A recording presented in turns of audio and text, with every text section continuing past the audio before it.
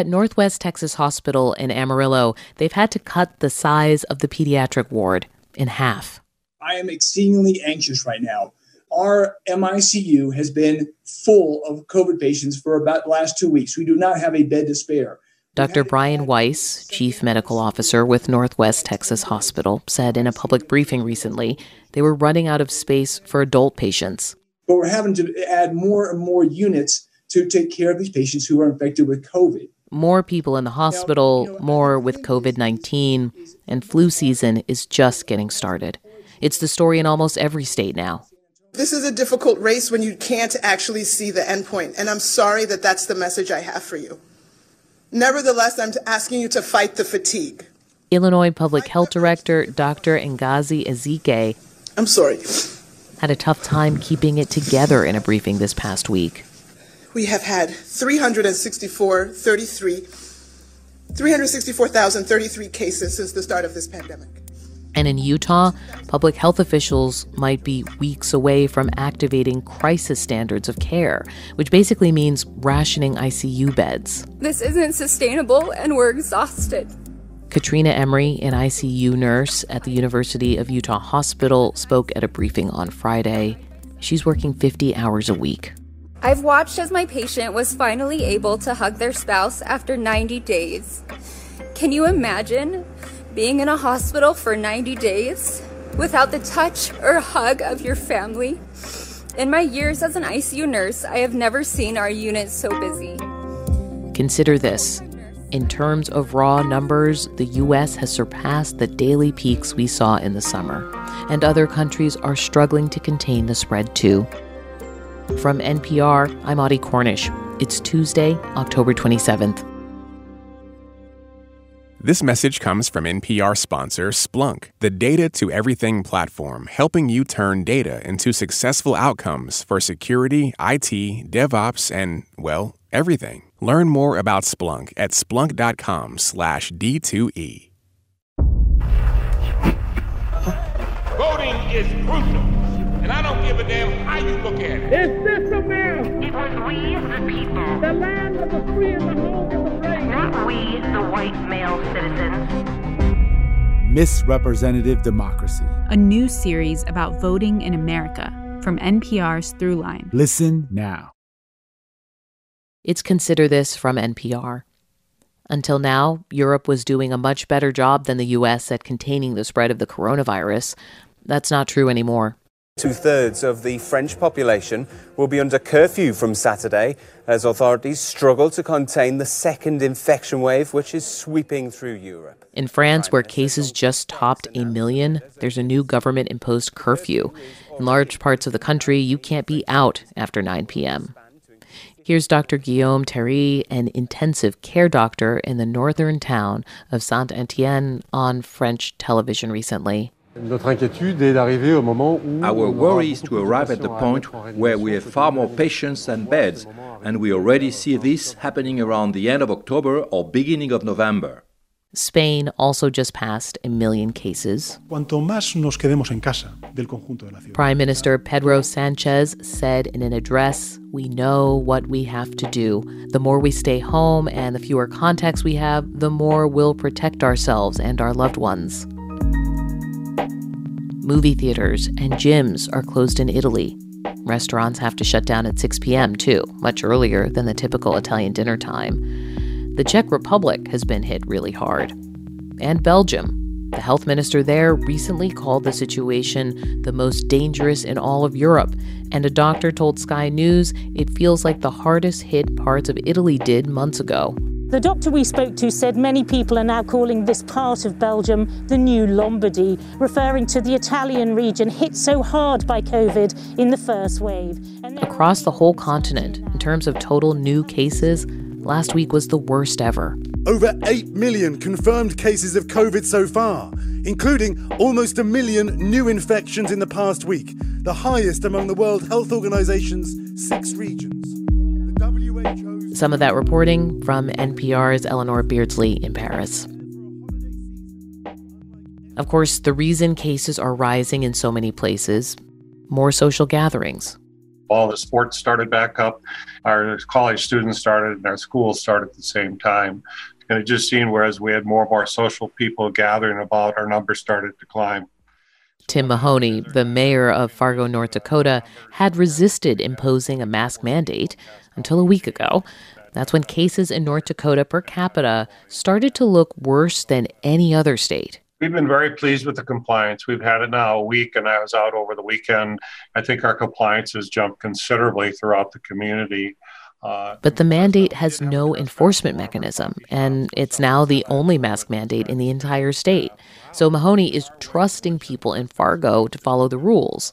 He spoke to my colleague Ari Shapiro about that. Earlier this month, you voted against a mask mandate. You said it was an emotional issue that would tear the city apart. What changed for you? Well, actually, the original motion I voted against was with enforcement. I just felt it put the policemen in a bad position to be arresting people for not wearing masks. So I did ask the commissioner to put up one without enforcement, which he declined. So the way I did my order is that I didn't need the permission of the commission. We just came out.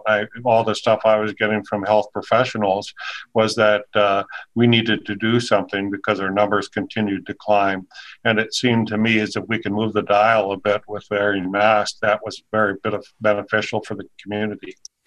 But there has been a lot of controversy. I mean, there was a viral video in which one of your colleagues, City Commissioner Dave Pepcorn, said that masks don't work, which is not supported by the science. What do you do to overcome this divide within your own community and your own city commission? Well, what we did is we've been trying to educate, and I actually feel that he misunderstood the reason of masks and now has changed his mind a bit on that. We know masks work. I've been a surgeon for 45 years. When patients don't get infected, you wear your mask. And this is a different type of disease, is that you need to do whatever tool you can use. So I think it does two things. You wear a mask, you are more inclined to social distance, you're more inclined to remember to wash your hands. And I think the combination of that helps. And that's what I'm betting on. So we've seen our numbers drop some. I'm going to see and watch what happens the next 10 days. But I do feel that people that follow the science, it does work. How's the economy doing? I know things were okay early on when Fargo didn't have a lot of cases. What about now? Well, it's kind of a funny community. We've had our biggest buildings boom that we've had for a while, second highest, I'm sure, because of interest rates.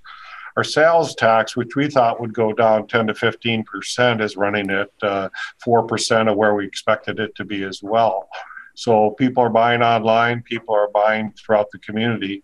And so we've actually been getting through this without as much effects that we thought we might have. Restaurants are open 25% in-house dining. I think overall we've been mildly surprised that we're surviving that. I imagine whatever outdoor dining has been happening in Fargo won't be happening much longer given the season change. You know that that outside dining gets a little tough when it's 25 degrees out and we have snow on the ground. But if anyone can tough it out, it's the North Dakotans. You know that well. We just wear our coats and sit outside.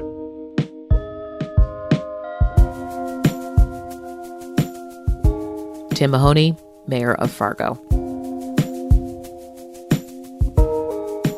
The fall spike in cases isn't limited to any one part of the country, but some areas of the Midwest are really not doing well. These are places that didn't feel the worst of the pandemic when it first hit in the spring, places with less intense summer outbreaks, and places without the hospital capacity of larger cities.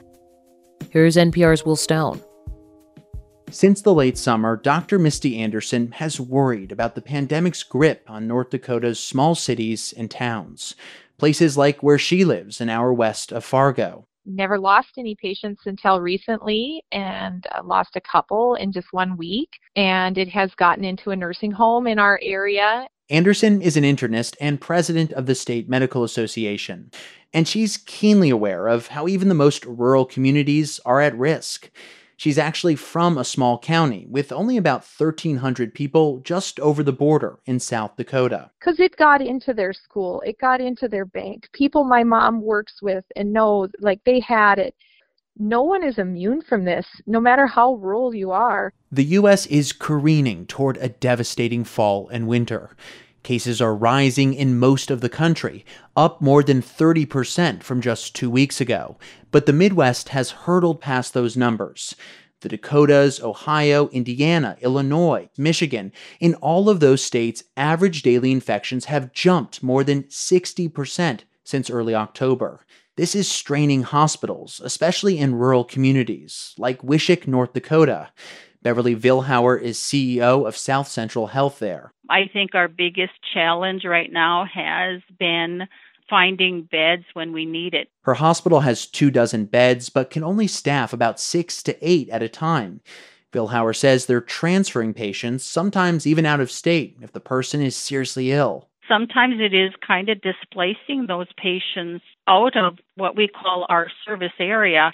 The bigger hospitals are running out of ICU beds. This is the situation for many small hospitals at the moment. In Carroll County, a hotspot in the west of Iowa, about 20% of tests are coming back positive. That's really high. We've actually expanded our COVID unit 3 times. That's Ed Smith, who's CEO of St. Anthony Regional Hospital. Smith says the biggest challenge remains staffing, with their own healthcare workers getting exposed while out in the community. And we're seeing greater absenteeism at work due to employee illness or their kids or their husbands. Iowa, like the Dakotas and Missouri, does not have a statewide mask mandate. Neither does Oklahoma, but it does have some local mandates. It's clear that those communities with mask mandates have a more flat trajectory. That's Aaron Wendelboe, a professor of public health at the University of Oklahoma. He says the state has been playing catch-up on the pandemic for months. We really could have done better during the summer to prevent some cases and not be so full in our hospitals. I think that transmission really does reflect just the community's behavior. And like so many public health experts, he's hoping that behavior changes heading into fall and winter, a time that many predict to be the darkest for the U.S. pandemic. NPR's Will Stone. It's Consider This from NPR. I'm Audie Cornish.